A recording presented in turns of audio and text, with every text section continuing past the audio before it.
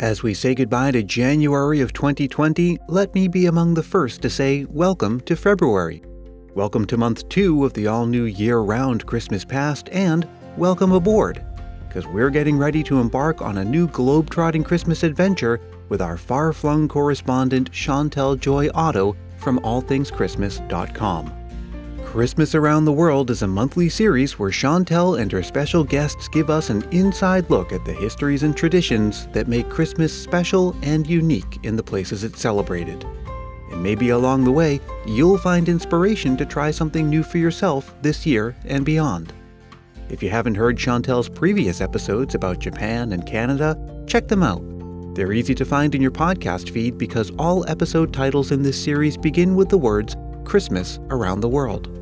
Now make sure you pack an umbrella for today's trip, and probably a cozy jumper too. That's a sweater to you and me, but not where we're going. Yes, we're headed to the UK, and England specifically, the place that gave us most of the Christmas traditions we practice here today. Even traditions that are German in origin, like the Christmas tree, were popularized in England. There are several episodes of Christmas Past where I touch on the English influence from different angles. Check out the ones about Christmas dinner, Charles Dickens, wrapping paper, and fruitcake, just to name a few. Even though we've taken so many traditions from the UK, there are several that never quite found their footing here in America. So let's dive right in with Chantel and her guest, Nadine. I'll be back later to wrap things up, but for now, pour yourself some tea to enjoy with some biscuits, and let's learn about Christmas in the UK.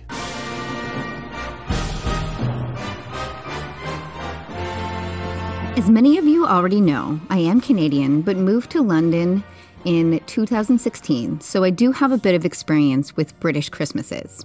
In this episode, I'll be talking about mostly English and Scottish traditions, as they compare to North American ones. I'll be saving Irish traditions for another episode. We should probably start with a bit of interesting Christmas history, in particular, the ban of Christmas in the 1600s. If you've listened to the Christmas Past episode, The War on Christmas, you'll already know a bit about this, but here's a quick recap as it relates to Scotland and England.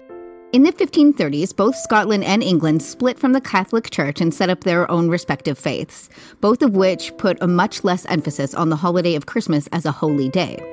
By the early 1600s, the frivolity associated with celebrating Christmas was so much of a nuisance that both the Scottish and English parliaments struck a ban on public celebrations. You may be familiar with a similar ban by the Puritans in America at the time. The English ban was lifted just a couple of decades later, but the damage was done. It was no longer fashionable to celebrate Christmas, nor was any particular religious significance put on it at the time. It would take a royal public display almost 2 centuries later to re-spark the interest in celebrating Christmas in England. More on that in a second.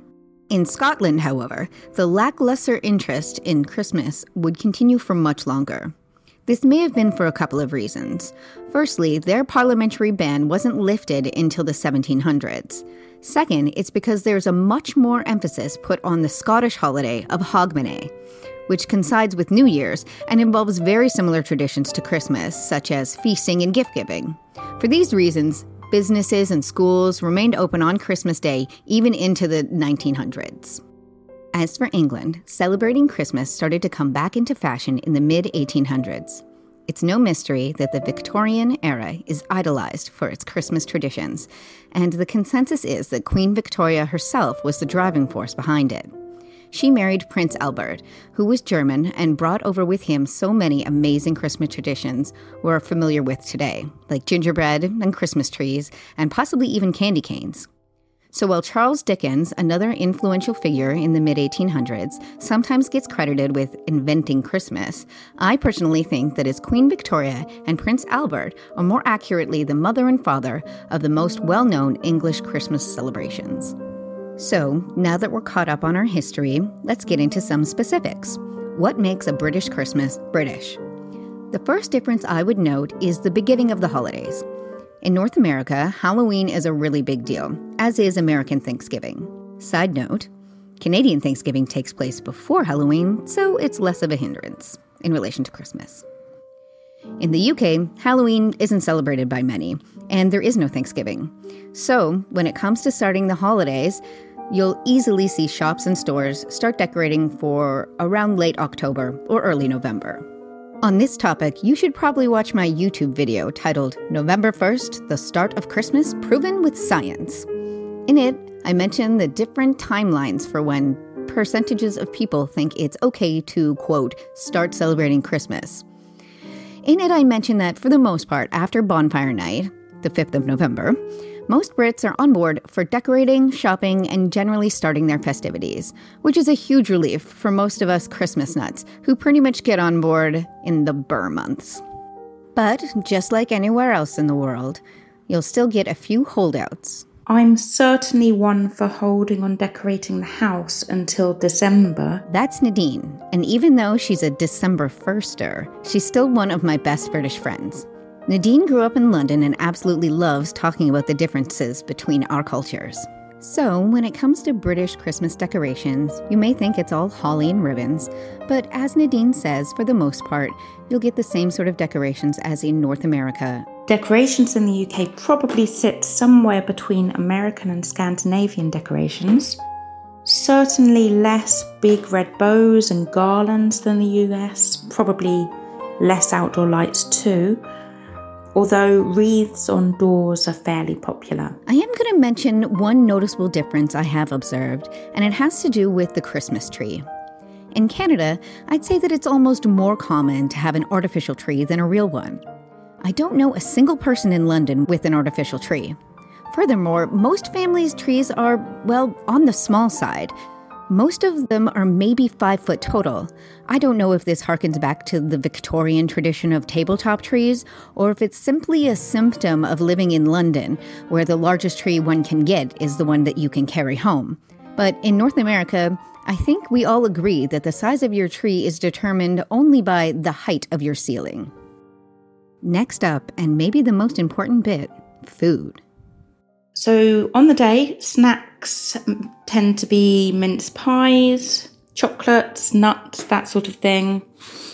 The main Christmas meal is turkey, stuffing, roast potatoes, Brussels sprouts, other vegetables, probably parsnips and carrots, all with gravy, possibly accompanied by thin sausages or pigs in blankets that's wrapped in bacon. Of course, roast chestnuts and cranberry sauce. Once again, very similar to North America, but there are a couple of hard and fast rules one must follow in order to have a proper British Christmas dinner, all of which Nadine casually mentioned already. First, pigs in blankets. I don't know about America, but in Canada, pigs in blankets are tiny cocktail sausages or hot dogs wrapped in a sort of pastry. Here, they replace the pastry with bacon, and you've got British pigs in blankets. I've only ever seen them available around Christmas time, which is a shame because, yum. Second, roast potatoes. You would not see a mashed potato anywhere near your turkey here, although I am told that Scotland favors mash over roasties for their Christmas dinner. Third, Brussels sprouts. Simply called sprouts here, not to be confused with the stir-fry or alfalfa variety. They're one of the most important aspects of British Christmases. In fact, they're a bit of a mascot for the holiday. At Christmas time, you can find cards, wrapping paper, hats, socks, baubles, and any other manner of decorations in the shape of these adorable little green veggies. This was probably the most unique aspect of Christmas in the UK I didn't know about before moving here. And finally, pudding. Brits use the phrase pudding to mean any kind of dessert, not just, pudding. And so it's no surprise that Christmas pudding isn't a pudding at all, but it's actually a cake. Brian has a blog post on the Christmas Past blog, which outlines the perfect Victorian Christmas dinner, and one of the stars of the meal is the Christmas pudding. Dark, usually ball-shaped, rich cake full of dried fruits, which is steamed for hours and hours.